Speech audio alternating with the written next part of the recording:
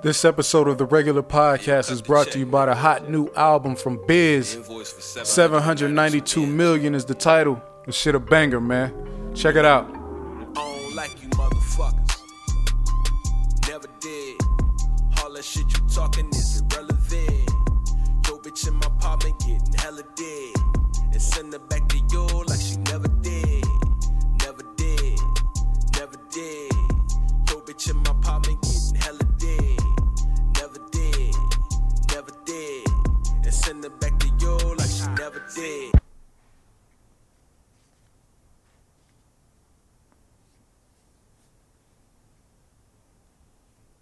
Hey, we back for another episode of the regular podcast, man. Y'all know me.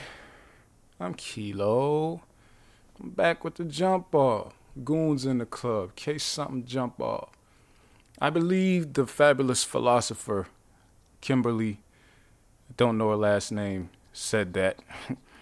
Lil Kim said that, I think. How y'all doing? My week was cool. Was y'all week as cool as my week?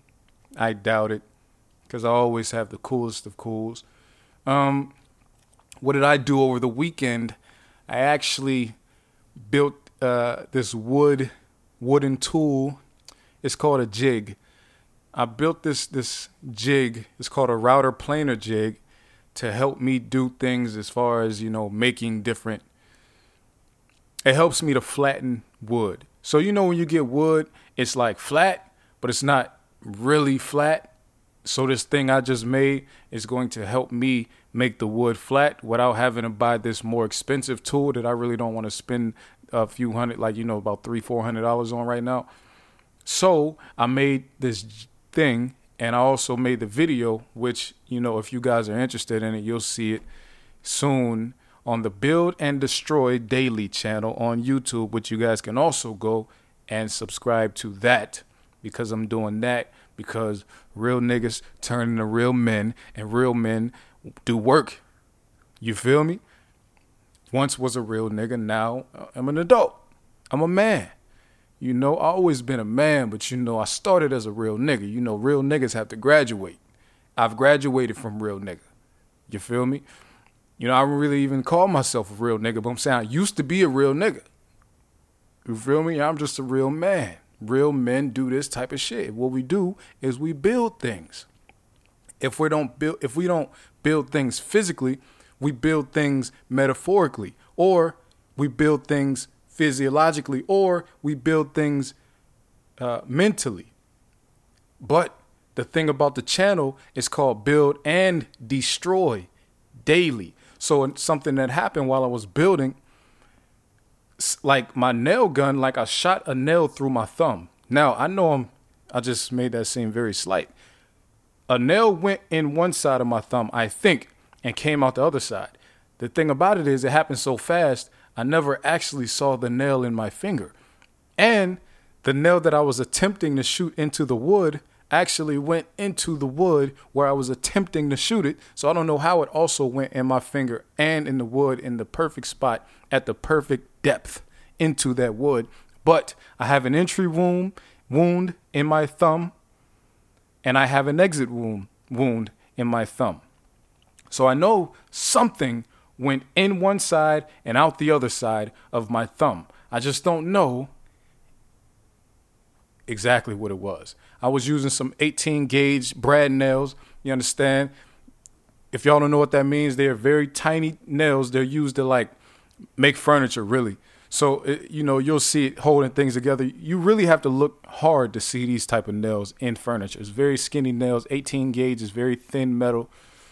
And that happened, and blood was everywhere. I had blood dripping all down my hand and whatnot. And me, like I said, I'm a man, so I took it. And this happened very early in my build. So all I did, I went and got some, I washed my hand just to make sure I didn't get anything crazy in the hole, in the cuts or whatever. Washed my hand, I wrapped it up with paper towel because there's a hole on two sides of my hand, of my finger, so a Band-Aid wouldn't really do the trick at this point. So I got a paper towel, wrapped it all the way around my finger, went and got my tape, some Scotch tape, but it's for Christmas wrapping gifts. So it's very strong Scotch tape, you know what I mean? And I wrapped my finger up in that, and I went right back to work. You feel me? I finished the video with the hand with the hole in it. You know, like I said, real niggas turn into real men, and then we make things. So that happened. Now, if anybody got any stories about their weekend, y'all let me know. I did that. I built that, and it's done. Now I can get on to the next step in making furniture and cabinets and things like that. But that was something that I needed. I needed to have that thing if I wanted to progress in my woodworking lifestyle, which is a hobby. You know, it's just a hobby, just something for me to do to pass time. I'm not trying to become, America's Next Top Model, the woodworking version. I'm just doing my own little thing, and that's it. Ain't nothing crazy going on around here. Later on in the episode, my man that I had on the beginning that you heard, B.I.Z., I'm gonna interview him towards later on, and we'll get him on the phone and see what he thinks about things and get him to explain his album that he just put out, which I want y'all to definitely go check it out on Tidal. His name is B.I.Z. The album is called 792 Million. It's only 3 songs, but y'all need to go definitely check it out. Support any movement that I, stand behind, because I don't stand behind the BS. I stand next to greatness, and that's what the album is. I like it. All right. So, I don't like, this is going to be a short episode, y'all. So, you ain't going to waste too much time with me. Me and Shay watched this thing on YouTube called Best Shot. Now, this is a show that is executive produced by LeBron James and Maverick Carter, and they also have Jay Williams as like the celebrity, pretty much host. He's not really a host because he helps coach the basketball team. And what they do, Jay Williams, he links up with a basketball team in New Jersey. The school is called like North Central Tech or something like, it's a high school, but it's like, it's in a rough area in Newark, New Jersey. And Jay Williams helps them. He coaches the team with them. But this is not just like a situation where, it's not a Coach Carter situation. You feel me? He's not coming to turn a program around. This is already a good program. And it's because of this man named OG. OG is a guy who used to be a part of the Zoo Crew back in the 90s. Or, he was a street guy. These dudes was notorious drug dealers, and they did their thing. He did it. Everybody did what they had to do. They came back better people. So now that OG is a changed man, look at the range, man. He got a whole new game plan. He decided that he wanted to dedicate his life to helping the young youth, the young black men. He helps everybody, but his biggest focus is the youth. And he was a basketball player as a young man, so he decided he'll be a basketball coach, and that'll be the way he helps out and does the most for his community. What he likes to do, he doesn't go out looking for the best players. He teaches young men to be the best players they can be.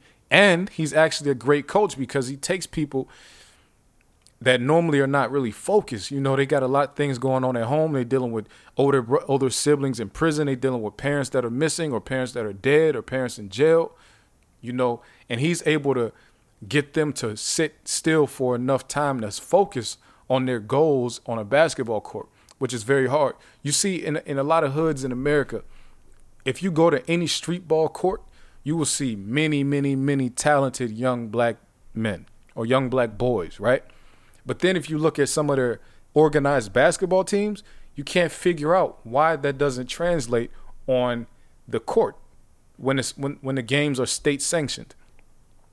In my theory, and I think other people would agree, it's harder for those kids to channel that same energy in an academic environment, because if you're a sports athlete or a student athlete, that's an academic environment still, because you have to uphold a certain GPA. Also, you're being told what to do.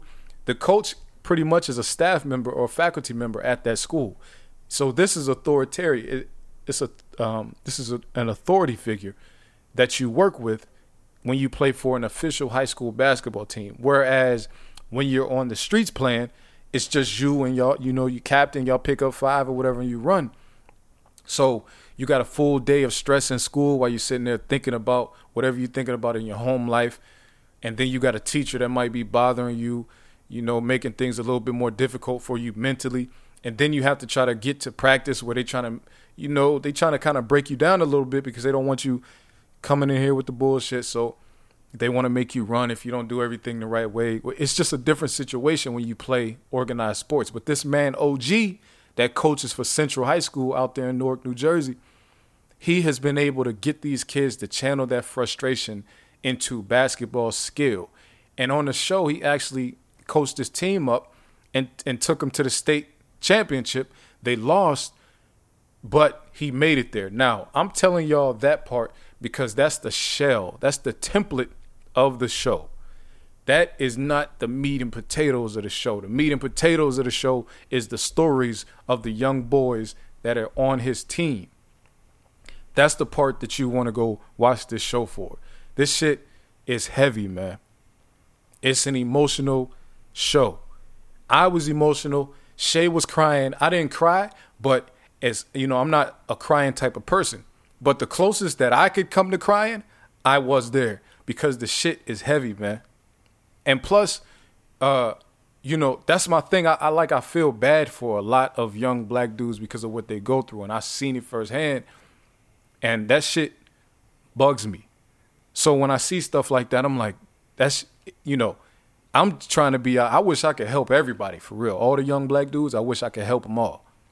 I just don't have the resources to do it. But if I did, I would help them all because I know a lot of us get a bad reputation early in life. And once that reputation is there, there's really nothing we can do to change it.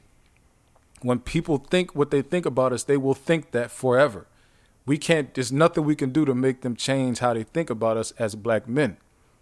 You know what I'm saying? We could have done something that is very stupid and worthy of judgment, right? But we've done it young. But as we go forward in life, even if we're still not doing that same dumb shit, we're being held to it. People are still holding on us. It's like, some people have to put a mask on to hide who they really are. But we change, and society is putting a mask on us for us. A mask that we don't want to wear, they're putting a mask on us as black boys and men. Society is putting a mask on us. So what we need is more people like OG. We need more people like LeBron James, Maverick Carter, Rich Paul. We need more people like Jay Williams.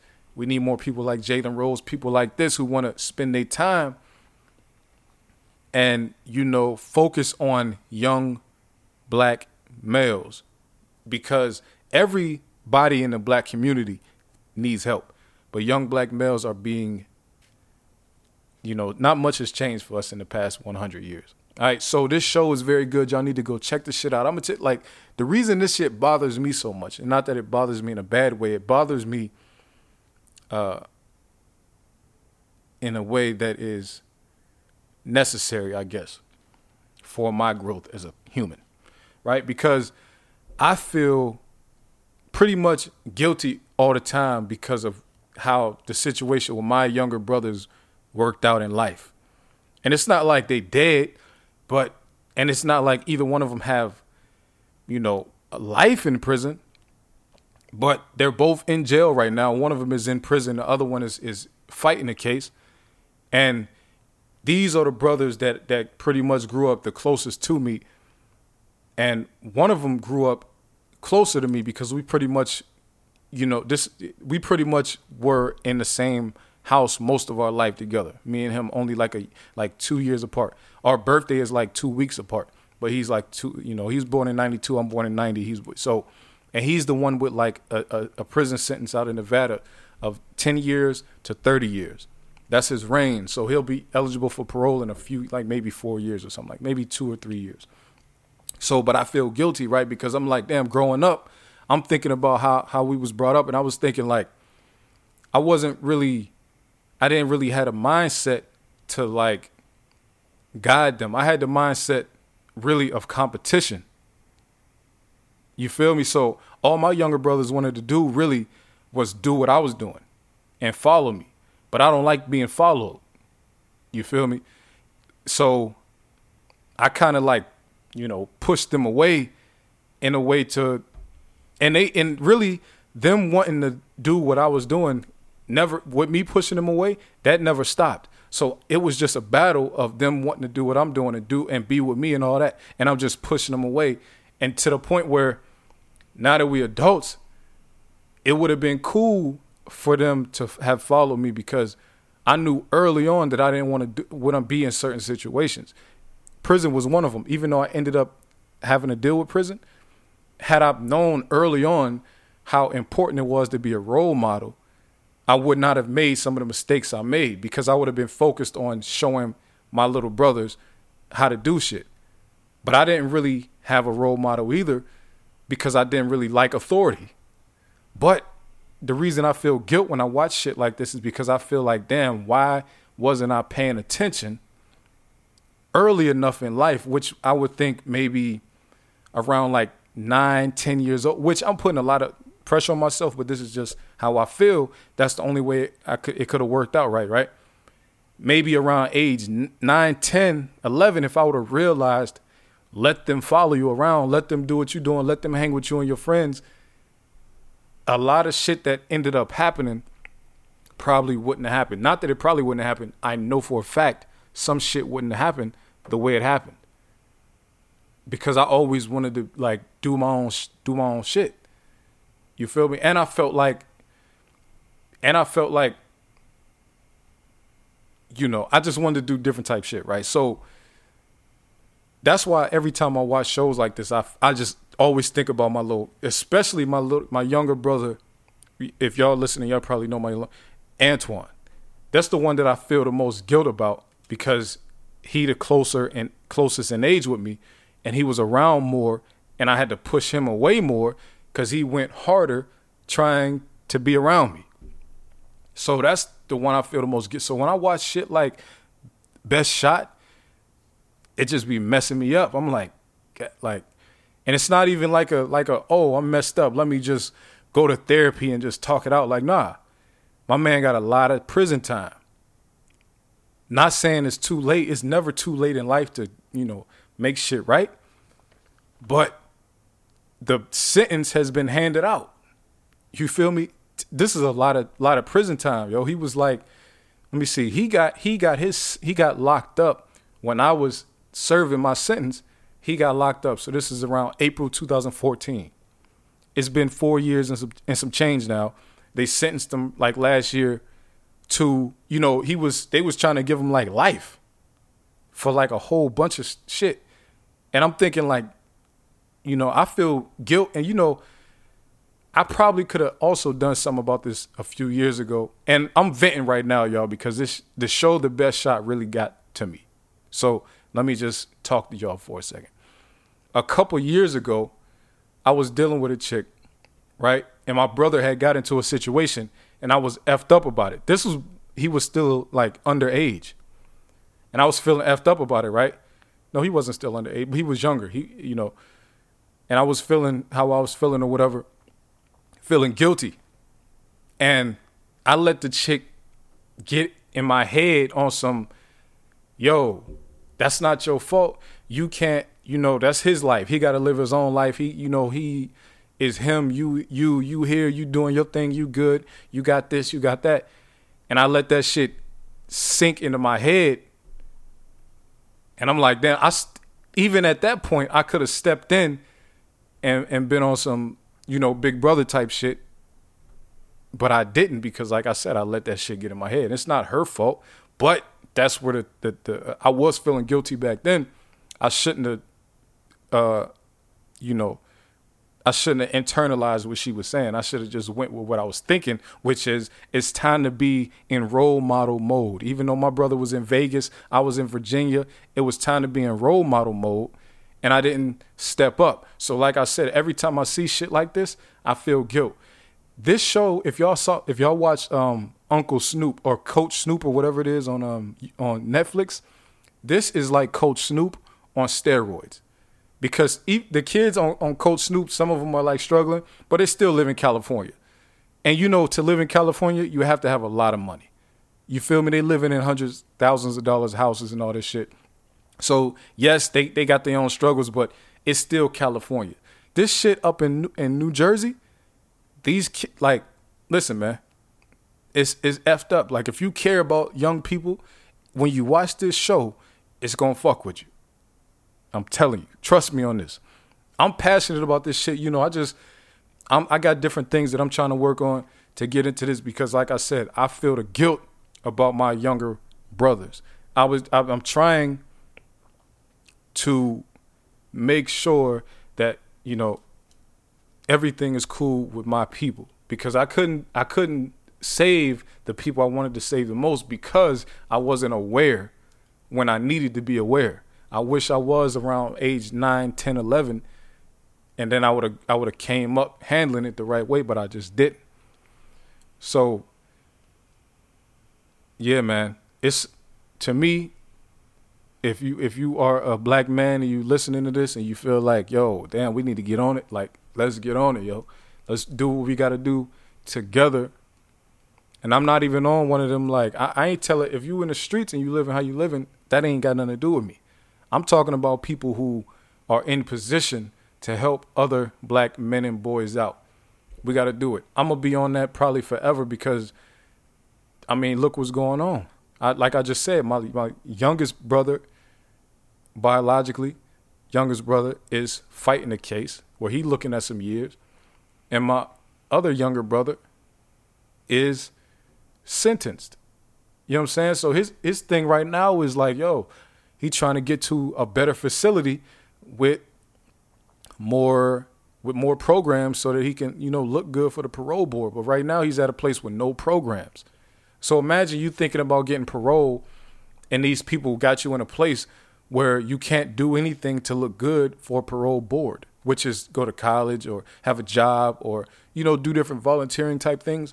The place he's at doesn't have that. Even though he was just approved to go down to a lower security level, still they got him sitting. He's been sitting there for years now with this situation going on. Like I said, you know, this shit is near and dear. I'll say that. Near and dear to me. I get emotional when I talk about it, when I think about it. I'm just telling y'all about it because this shit is real in the world. It ain't just on TV. You know, it's not just about the show The Best Shot. It's about more for me. And if y'all know me, that means it affects y'all because I'm affected by it and I'm somebody that y'all love and show love to. So that means we're all affected. You understand the mathematics? We all affected by it. I'm sure y'all have some people that y'all probably don't reach out to enough that's sitting in prison with some long ass sentence and they would like somebody to reach out to them. You feel me? And it's not your fault because you are handling life. And I'm not mad at anybody who doesn't write somebody that's in prison. But if you do get a chance, just write them. Say what's up. That's all they really want. They don't want your money, man. Just send them a letter. Or if you see a young dude and he out there and he doing, don't walk up on him trying to preach to him. Your best bet is to try to befriend the young boy. Befriend the kid. The kid probably, if he out here tripping, he probably just needs somebody to talk to, really. And not on some, so young, man, tell me what's on your mind. Like, nah, don't do that. That shit is corny and nobody's going to talk to you like that. You got to know how to talk to people so that they open. I know a lot of y'all don't have experience with this because, you know, it's not your thing to talk to people about their problems. But I'm just saying, the people who do, or if you are not somebody who is like this, but you know somebody who's like this, link them with me, man, so we can deal with this. We don't need everybody on it. You know, you do your thing. We can all be pro-black in our own ways. I'm not mad at y'all for doing, you know, live how you live. We can all be pro-black in our own ways. My way is the young. You feel me? So, man, such a situation so dear. See, y'all see me now. Everybody who sees me now. You don't see the young ghettoized version of me. You see the corporate. I'm corporate now. I'm the podcast version of me now. I don't go outside because, you know what I'm saying, I don't like people. You feel me? But there was a time when I knew different things and was around different types of people when the street lights was on. And I just wish that I was always the way I am now. I'll say it like that. If I was always like this, my brothers would have not gone through what they went through. You feel me? So that's all I really got on that situation, man. I said all of that about myself because the best shot brought that out of me. I felt like this is something that the podcast people need to hear as promo for best shots, because them young dudes on there, it got me so me and Shay was talking about it. It got us so worked up. We thinking about like, damn, we really want to know what happened with these young boys after the show was off, because it's like that. This is like some shit where you looking at it and you want to know if those kids are okay. That's how effed up they was. You feel me? I'm not saying that they was living under a bridge, but when you see it, you can tell that they live in dangerous circumstances daily. You feel me? And to hear some of the stuff that the pressures that they put on these young dudes, when you hear how their family is talking to them, some of y'all who don't have any experience with that, y'all gonna be shocked.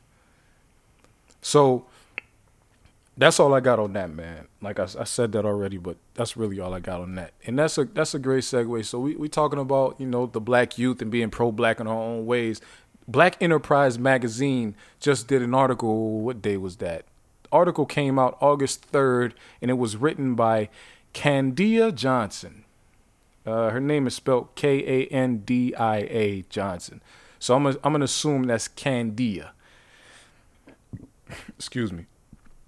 Candia. And the article's title is, the headline is, how many black male teachers did you have growing up? Now, I want to know how many y'all had. I want to know how many black male teachers y'all had growing up. Y'all make sure y'all hit me up at Kilo_righteous on Twitter, or you can hit me at Jamar Kilo Mansa on Facebook. I had to think about what my last name was on Facebook, because I used to change that shit a lot. Jamar Kilo Mansa on Facebook, or at Kilo Mansa on Instagram. Hit me up and let me know how many black male teachers did you have growing up. I will tell you, I had a few administrators, male, that were black. Vice principals, deans, and people that were at the school. But personally, I have never had a black male teacher other than one substitute.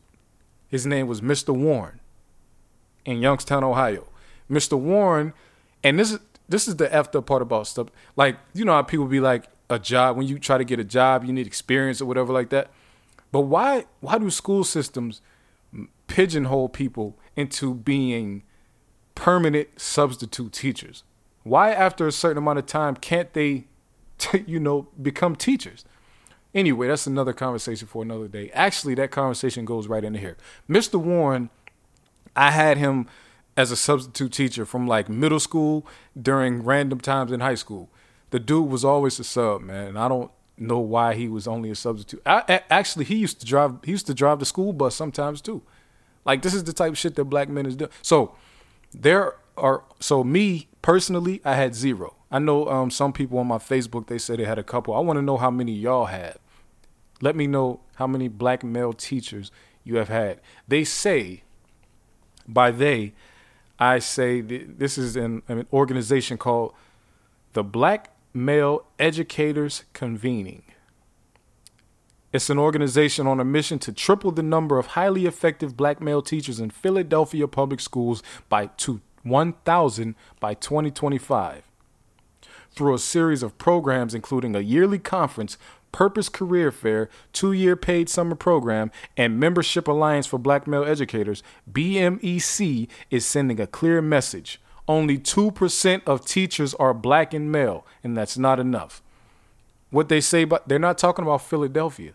They're talking about the entire country. There are only 2% black male teachers. So of all the teachers in America, only 2% of them are black men. Do y'all know why?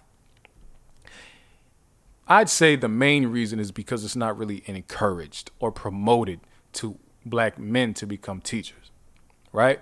Also, you have to think about the amount of black men that are ineligible to become teachers. Why? Because of felonies. Once you get a felony, teaching is over for you. That shit is done. That's not a profession that you can get into when it comes to the public school system. You may be, you might even have problem coming on school volunteering, as I told y'all before with my situation. The county, the state governments, these people, if you have a felony, they're not trying to deal with you. You feel me?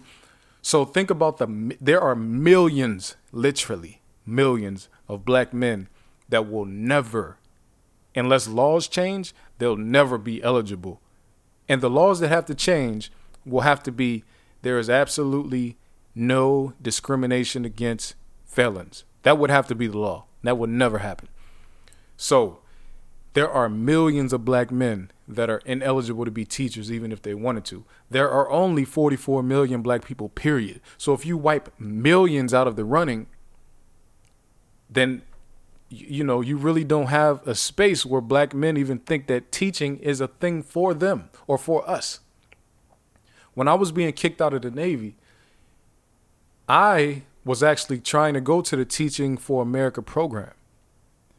But I didn't go hard with it because I didn't know how my case would turn out. And, it wouldn't have turned out well because I ended up being convicted. So they would have threw me out of the program anyway. And I would have ended up having to pay whatever money back was used on education. So, I didn't do that. But teaching is my thing. That's what you could tell by the way I structure my podcast. Teaching is it. I would be a good teacher. I'm good at speaking to kids. Kids love me and everything like that. So the reason we don't have a lot of black male teachers is not promoted to us. So this organization in Philadelphia, they are spending their resources on October 12th to the 14th, and they want to do a conference to promote teaching to black men. I think that's amazing because we need more first of all, we need more black teachers in schools where black kids go. I think we also need black teachers in places where white kids live.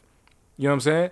You know how the most of the time we talk about black teachers and shit like that, we're talking about in the ghettos. We're talking about in the hood where mostly black people live at. But America looks like America because white people have been creating narratives and regurgitating that narrative in classrooms for centuries. Now, when some of us grow up, we get to hear certain things and certain, some messages will leak into our schools. But those schools where they're all white schools with white teachers, white administrators, they don't get any kind of information about black people. When they find out about black people, it's on TV. They find out their earliest, the majority of their black information comes from sports. That's where a lot of white people are introduced to. They love the black athletes. But other than that, they don't really know any black people. They might have heard about the rappers, but that's not their favorite artist most of the time. The athletes are the most invading of different cultures and different heritages around the world. Athletics. That's where you get the most mixing at, from athletics. Not even music as much as you would think. Athletics is it. I'm telling you, trust me. So I think we need black male teachers all over the country. You feel me? Because if we have two in all of America, I would bet the majority of those are in the South. I would say the majority of those are below the Mason-Dixon. I would say probably some D.C., some Baltimore, some Richmond, some Norfolk, Virginia, the 7 cities area, some Charlotte, Atlanta. I wouldn't even say Miami for real. Atlanta, I would say Birmingham, Montgomery. I would say maybe New Orleans. I don't know. I would say all below the Mason-Dixon. I would say it stops at Louisiana. So I would say from everything east, I would say where the majority of those black males are teaching would be east of Louisiana, no more north than Tennessee, and follow the Tennessee line over there to the Mason-Dixon. You could take the top border of Tennessee over to the Mason-Dixon, and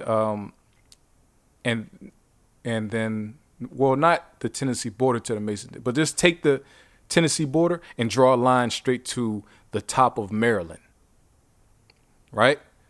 The northern edge of Maryland, the Tennessee and down, and then above Florida.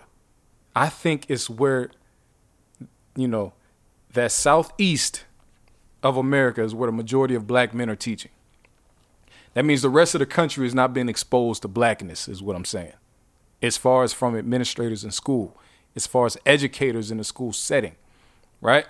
Because what they say is black students, let me see here real quick, because I just had 1 second. It was fellowship was partnered with, hold up. Here it go.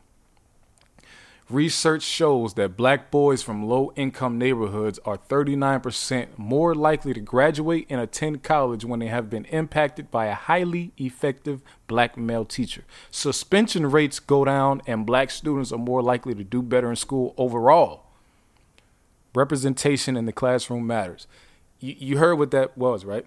39% more likely to graduate and attend college when they've been impacted by a highly effective black male teacher, right?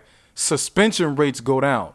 Now, that's a key part right there, because a lot of black kids don't even make it through school years fully because teachers are looking at them and calling them, nuisance and dangerous and a threat and saying they're disruptive and all kind of shit, and they kicking them out the classroom. I, for one, y'all see me now. Like I said, I'm a nerd now, but I hated school.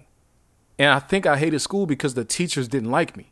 Maybe the teachers didn't like me because I was a little bit jokey, but I don't think that my joking was so much more disruption than anybody else's joking, to the point where I had to be kicked out as much as I was kicked out of class. You feel me? The teachers used to make me go, like I was in gifted, right? And this is what the teachers would do. The teacher would make me leave the class and go to her friend's class, like another teacher in the non-gifted part of the school, and make me stand in the back of their class while they were teaching. So tell me how that punishment fits whatever you are claiming that I did, teacher. And by the way, no black teacher, because I had some black women teachers, no black teacher has ever done that to me. Made me leave the class and go stand in another teacher's classroom. That has never happened to me from a black teacher. So this is what they will make me leave and go. So you're telling me you will have me standing in somebody else's class, which will disrupt their class because the students will be looking at me instead of paying attention to the teacher. If I can stand in the back of their class, why can't I stand in the back of my own class so I can still hear my own lesson? But I have to go in there to hear their lesson?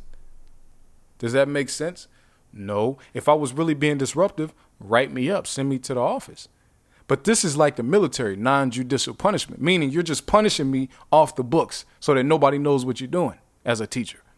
That's the kind of shit that they do to black boys. I'm not telling y'all because I'm guessing. I'm telling you from experience. Now, had I had more black male teachers and black teachers, period, maybe this shit wouldn't have been happening as much as it was happening. But it was happening a lot to me personally. I didn't like school. Maybe I didn't like school because of that. I don't know. But we need more black men in these schools, man. Whether, we know we have a lot of black men coaching sports. So they're in the school because you see them, they walking around looking like gym teachers, looking like Cedric the Entertainer on a Steve Harvey show. That's what a lot of times that's what we see for real. But we need more of them teaching, especially in like language arts and English, because, when we do teach, we end up teaching math and science, which is great. But we need more English and language arts and history teaching from black men and black women too. But we don't have a lot of black men teaching at all. So like I just read, 39% are more likely to graduate and attend college, and black students overall are likely to do better. That means black girls are performing better also in schools when a black man is in there teaching. We know teaching is run by white women. You understand? Which is interesting. Teaching, this is the fun part about it. This is the fun part, right? The fun part about the situation. Which one? Why the fuck you ain't eat a cold? This is the fun part about it. You know what I'm saying? This is why they didn't eat it cold. The white women are the majority of teachers in the country. But the majority of people making the decisions about the shit are white men. So this is like, I won't go there. We ain't gonna do all that. I ain't gonna do all that because I know y'all bored. I know y'all bored. Y'all don't care about this stuff. Y'all really don't. I can see it in your face. I sees it in your face. Now, where we at right now? Damn, this episode gonna be longer than I thought, but I'm cool with it. I'm cool with it. Now, Travis Scott, yeah, he dropped the album over the weekend. I know I just cut off the school thing. Like I said, y'all, we need more black men teaching. If you're interested in teaching, find somebody that can help you get into it. I'm not one of those people because I don't know much about getting into that field. Now, Travis Scott, he dropped an album over the weekend. It was on Friday. The album is called Astro World. Now, one thing that I learned over the weekend, Travis Scott has way more fans than I knew that he had. I didn't know he had this many diehard fans, okay? So that's first. Secondly, this is the first Travis Scott album that I could listen to respectfully. The other two, they were not for me. Rodeo wasn't for me. Birds in the Trap Sing Big Night wasn't for me, mainly because that's a stupid title. I don't understand what that title means. So, not that it's a stupid title. Let me backtrack on that one. It's not a stupid title. I don't understand it. Birds in the Trap Sing Big Night, maybe one of y'all fans can help me understand, because I listened to the album, but none of it made sense to me. Astro World is actually the first one that I could get jiggy with. And it's still probably something that I'll come back to it eventually, but it's really still something that it's not for me. You feel me? It's not for me. So I went like, what's going on with 2018? I see people. I just heard Nori on the interview, like Angie Martinez and the Breakfast Club and shit, and he was talking about how great and classic 2018 is, but no, this is the problem. People get caught up in the names, man. The names don't matter. The music matters. People so caught up in the fact that all of these people with big names dropped albums this year, and they ignoring the fact that these albums have been mediocre. In 2018, the albums that have come out have not been as great as they should have been for the names that have come out. I'm sick of it. So many of these, I said I'm sick of it. Let me let y'all know that I'm not as passionate about my anger as it probably sounds, because I do still listen to a lot of this shit. I'm just saying it's not as good as it should have been. You feel me? I don't even count. I feel like if Jay-Z and Beyonce's album ends up being a top 10 album for this year was trash, because that album to me was full of stuff they was just doing and making up on their own and shit like that. Producing themselves, probably everybody was writing it themselves. Beyonce rapping, that's a top 10 album this year? Really? That's terrible to me. That's a bad year, especially in a year where Kanye dropped, Pusha T dropped, Nas came out, Kid Cudi and Kanye came out, Culture, the Migos dropped. Man, so many people came out with albums this year. This shit don't even make sense. Nori came out. Like, listen, y'all. These artists, these musicians need to get their whole act together. You feel me? We need better music than this. We can't just, they just giving us any old thing and expecting us to like the shit. And some of y'all are falling for it. Y'all are digging it. You feel me? So, y'all let me know how y'all feel about the albums this year, man. I think that they have been pretty weak. There are a few that I like. I feel like, Victory Lap is great. And I feel like KOD is great. And I feel like Invasion of Privacy is great. Dang, I can't even think of my man's name, yo. Sheesh, that's crazy. Wow, I feel like his name was Ryan something.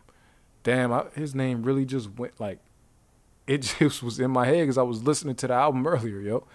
Wow, it was crazy. Anyway, I can't even think of dude's name. But him, not the artist him, but, the dude that I can't think of his name. His album is good. Daytona is actually a great album. It's definitely the best album out of good music. Y'all heard me say that already. But a whole lot of people dropped albums and they haven't been that good this year. You know what I'm saying? Tiana Taylor need to throw that whole shit. She need a time machine, go back in time, shoot up the studio so that they don't release that, and then come back to the future, because that shit was throw it away. All right, so what we gonna do now? I'm gonna get my man Biz on the phone. We gonna chop it up about this about his album, his project, 792 million or 792 million. We're gonna get clarification on that, because I need to figure out what's the best way to say that. That's a big ass number. It's a big ass number. All right, bro. So let's talk about the album, man. What's the album title? I want to make sure I'm saying it the right way. Yeah, 792 million, man. 792 million. Yeah, yeah, because my whole ordeal, you know what I'm saying, it was a 792. It's significant for that number, you know what I'm saying, but it was a little too deep for people to kind of grasp, I guess, you know what I'm saying, 'cause it was my own little personal, you know, I guess meaning, you know what I'm saying, and people always would ask what it was, so I wanted to make it a little bit more relatable, you know what I'm saying, that people can grasp, you know what I'm saying, something that people can relate to and something that people will want to attain, you know what I mean? Right. Is that the area code? Nah. 792. Basically, it basically started out like, we was in the Navy and whatnot. We used to throw all these kind of crazy wild parties and shit.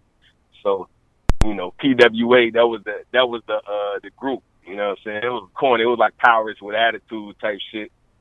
So, that's where we started from. So I just took them numbers and just, created the music side of it. You know what I'm saying? Yeah. How many? Yeah. You calling this an album or EP? EP. Okay. Yeah, it's an EP. I'm feeling the joint, man. I already told you about it earlier, man. I was listening. Like, I think earlier when I listened to it though, like I listened to Timeless in New Orleans, which is track 3 on the joint, but yeah. I wasn't hearing it right at first. I was hearing it different, so then I kept on listening to the joint, right? And I'm like, oh, this is a real situation right here.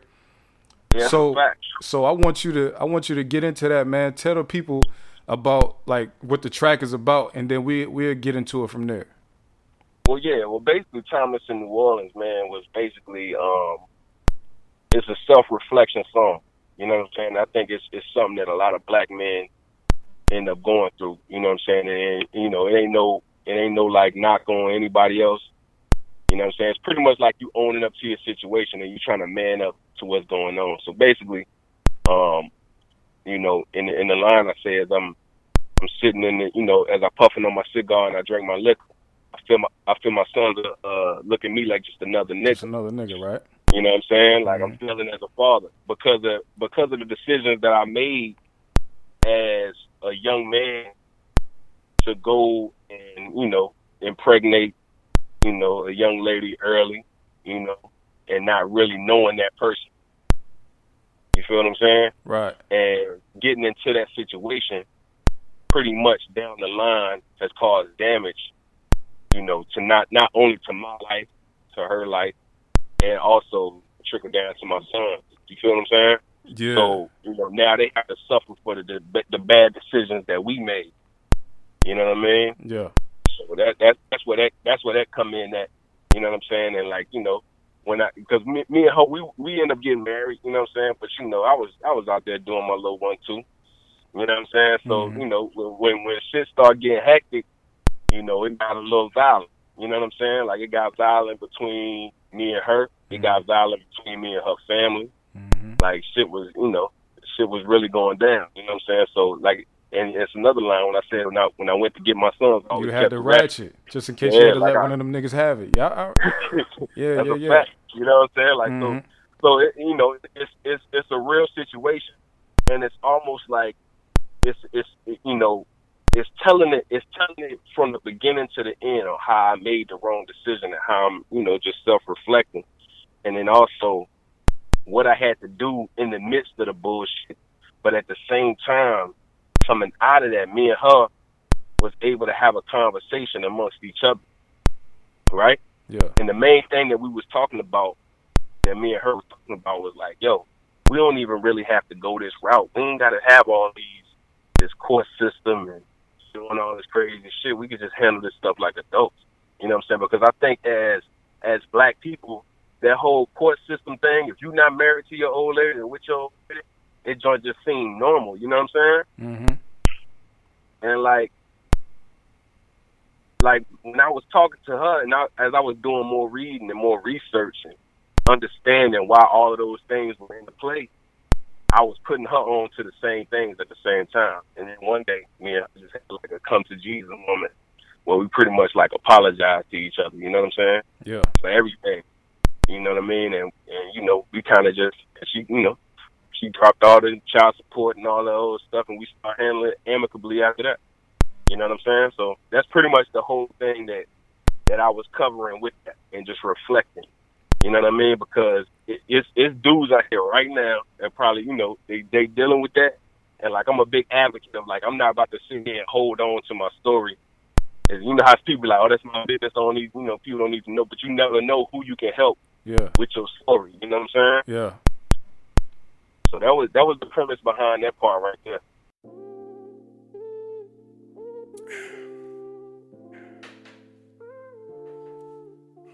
Yeah.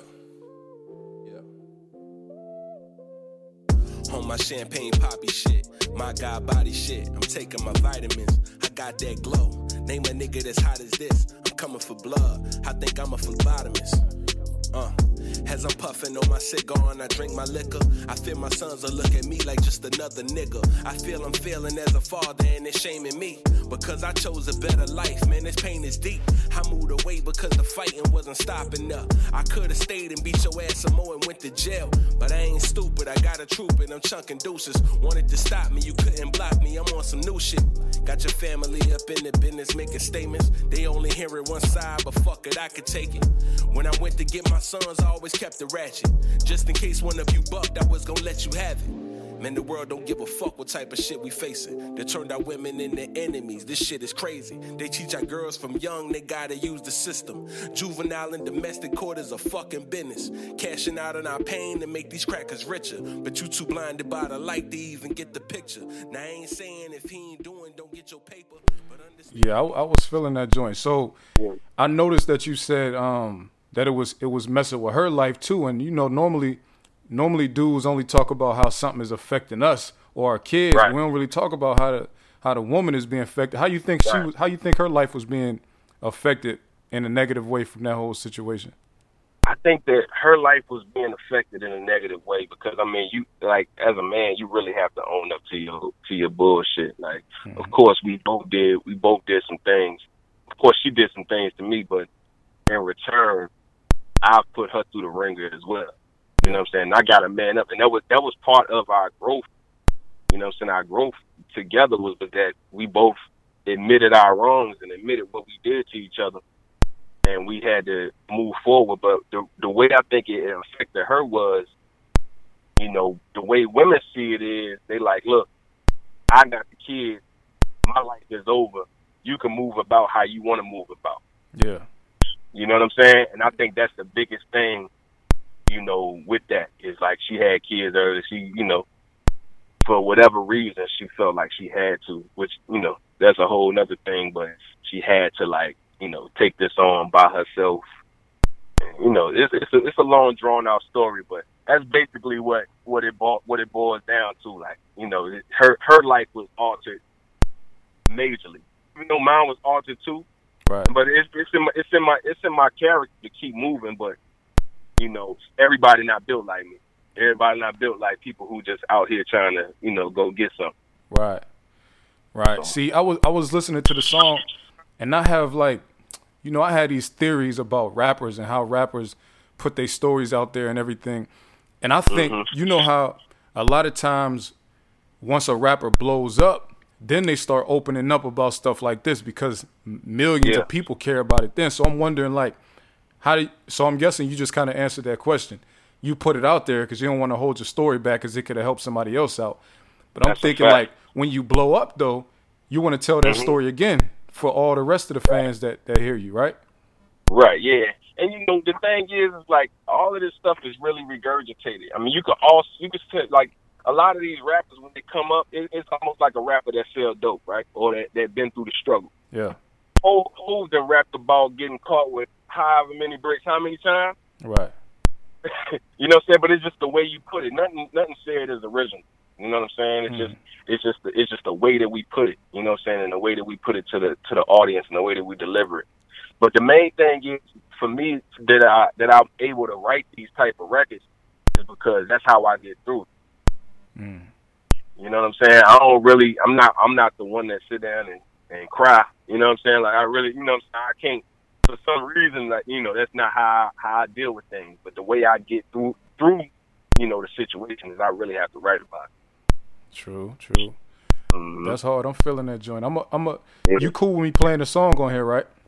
Yeah, that's a fact. Everybody, y'all can go to Tidal and check them out too. Biz, it's Biz period I mean it's B period I period Z period. Yeah. B.I.Z. Yeah. So yeah, type it in like that. I'm getting everything figured out with Apple Music too. Like they Apple Music keep correcting it and just putting Biz all together. So Right. I got to figure out how I can get all that, so I can separate myself from, because there's like a billion other dudes. That's, what I'm saying. So I'm gonna just keep dropping content so I can move them lower and lower on the totem pole. But Right. yeah, you can find me a title on at B.I.Z. and type in 792 million, and I'm gonna pop right up. Cool. And everybody listening, man, I don't just be putting any old body on the podcast because I don't really care to just talk to people just to talk to people. You know what I mean? This a good dude, and he got great music. So y'all, everybody definitely need to check it out. And he talking about something. It ain't, my favorite song on the joint is "Never Did." That's kind of like a upbeat. It's an upbeat joint too, though. But you got the introspective records too. But "Never Did" is my joint. You got your man's on there. Yeah. What's your man's name on there? My man Gator, man. Gator, yeah. Yep. And that's a story within itself, bro. That's the if you can't tell, it's the angry record. You know what I'm saying? Yeah, I could tell, but I like that type shit where you said, like, you know what I'm saying? I don't like you niggas. Never did. You feel me? That's my type of shit, because I don't, that's how I be feeling for real. That's fact. Yeah, that's my joint too. Rooftop is a good intro too. I like that. You kind of through the whole first verse, you get into the, you kind of go from the fall, the down to the up, all in the first verse. Now we're on the rooftop. You all the way right there in the first verse. So I like that vibe on the on. Yeah, man, I appreciate it. Like I said, y'all, it's only 3 songs. I like all the shit. Y'all go check it out. Hey, I had another topic on the podcast though I want to get your input on right quick. Yeah, no problem. Black male teachers. You ever had any black men as your teacher? Nah. Well, I had one that, like, usually it would be like the gym teacher and shit like that. They don't really be no, you know what, I'm lying. I had a black science teacher one time. Okay. Yeah. What grade was that? That was around, I think that was 8th grade. 8th grade, I had a black science teacher. Okay. He was actually one of the best ones, actually. See, that's what it's about, because that's what they saying. The way that black men as teachers affect black youth, and girls, is just they have more of an impact on them when it comes to the teaching environment. So that's the fact that you said that he was like the best one is wild too. Yeah, that's a fact. Cause I mean, you know how you got certain teachers where you kind of never really had an issue. Yeah. You know what I'm saying? And even if you do have an issue, he'll pull you to the side and be like, what's going on? What's your problem? You know what I'm saying? And kind of give you that male energy. You know what I'm saying? And kind of set you in line. Mm-hmm. Yep. So yeah. That's but all. I always with the white female teachers, man, I always had an issue. Of course, because they got an issue with you. Like that's a fact. You know what I mean? Don't no kid come into school wanting to have beef with a teacher. Nobody. Exactly. I'm gonna tell you a quick little story, and this is about my son. And my son, I got a 12-year-old, man. Okay. And he was in school. This was last year. He had an issue where he was up at school, and the teacher told him to go to the back of the class. Yeah. Now, when the teacher told him to go to the back of the class, now he 11 years old, right? So he got a little attitude. He takes his finger and acts like he's making a gun, I guess, right? Mm-hmm. His teacher called the police. Of course, he said he threatened their life. I already know. Said that my son is a threat to the classroom. Exactly. I already know. That's crazy. So, bro,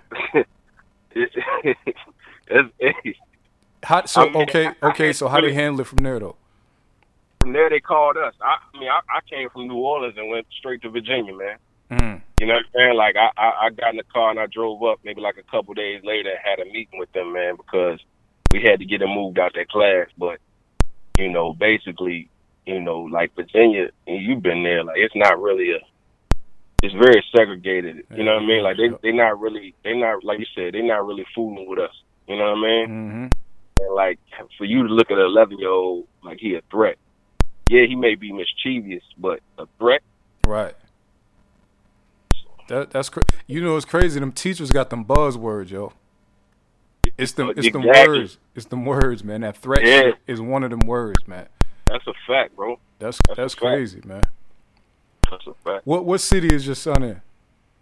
He's in Danville, Virginia. Okay. Yeah, both. I got 2 sons. They both Yeah. there. Yep, they both there with their mom. Yeah. I mess with Danville. Shout out to everybody from Danville, my man B.I.Z.ness, and everybody else from out there. I like Danville. Yeah. Shouts to the crib, man. Yeah. Oh, you from there? Yeah. That's where I'm from. Oh, okay. That shit country as hell, though. But I like it out there. I like the country. Country as a motherfucker, bro. But yeah, that's the crib. That's where I'm from. Okay. Yeah, I'm cool with a couple people from out there. Yeah. Mm-hmm. All right. So maybe Danville just got some cool people. I ain't even know you was from there when I was being cool with you. Yeah, right. I know, right? We were just kicking it. Yeah. So Danville the Yeah, spot we then. just That Danville got them cool people from out there. Yeah. We got good temperament. You know what I'm saying? We respect people. That's all. Oh, yep. That's true. Show love. Mm-hmm. Show love. And they got some street culture out there too. I know a little bit about that, a little bit too. Yeah, they do, man. And while we on that, you know what I'm saying? You know, shout out to my cousin, man. He get out in 2029. You know what I'm saying? I think me and you was talking about that, you know, time before. You know, so shout out to everybody who locked down. Yeah, yep. You know, Virginia, they like that. They can't wait to lock a nigga up out there. Yeah. Ain't no joke, bro. And ain't no conjugal visits either. Hell nah. And they say that they got the motto. They say people who from out of town come on vacation, stay on probation, or come on probation, come on vacation, leave on probation. That's some sick shit. Yeah, it's fucked up. Yeah, they got so many out of towners locked up in VA. It don't even make no sense. Yeah, it's fucked up, bro. I'm gonna be honest with you. I mean, I ain't had no issues with police, and knock on wood, but I haven't had any issues since I've been down here in New Orleans. Mm-hmm. You know what I'm saying? And I think part of that is because a lot of the police officers here, not saying that they the greatest motherfuckers, but a lot of the police officers down here are that, you know, like they of that culture. You know what I'm saying? They from the project, and they know a lot of the people here, so they handle situations a lot different than what I've seen in my hometown. You know what I'm saying? Mm-hmm. Yeah. Well, that's cool. Then it's better than not, because them Louisiana prisons, they notorious down there. I wouldn't. Yeah, this real life. It ain't even modern day slavery, bro. Shit, just slavery. This real life slavery dudes out here, man. I talked to a couple older cats here. Like that's all I hang with is the guy, and it's an older cat. He just came home from doing 15, mm-hmm. and they pretty much they got to grow their own food and all that shit. Yeah, I heard about that. Yeah, that's crazy. Yeah. That's crazy, man. Angola ain't no joke, man. Yeah, man. I don't wish that on nobody. They need to get rid of prisons in Louisiana altogether until they figure something else out. Yeah, they got to figure something out, bro. Because it's definitely as much money that's come down here, especially to this city alone. As much money that come down here, bro. It shouldn't be in this state. Yeah. You know what I mean? Yeah, that shit crazy, man. But I ain't gonna hold you up too much, man. I appreciate you for coming on with me. You know, we chatted for about 20 minutes almost. All right, cool. Well, shit, we good, man. Tell the people your social media stuff so they can find you. Yeah, y'all can find me on Instagram and Twitter at B.I.Z._792, and you can go find me on Facebook B.I.Z. You know what I'm saying? And y'all can, you know, that's my fan page on Facebook. So yeah, y'all find me there. I appreciate you for having me, brother. Yes, sir. You know what I'm saying? Love. I know we talked about this last year. I said I wanted to come talk to you when I had something going on. So yeah, you got something going on, and I'm digging the joint too. And I appreciate it, bro. And it's more to come too. Bet. We'll get back on here when you drop the next joint too. That's a fact, man. All right, good looking, man. All right, brother. Peace. Yeah. That was my man Biz, man. You know, very good dude. Y'all make sure y'all go ahead and check him out. I think that's all I got for y'all today. I apologize for all the clicking and the popping that was going on.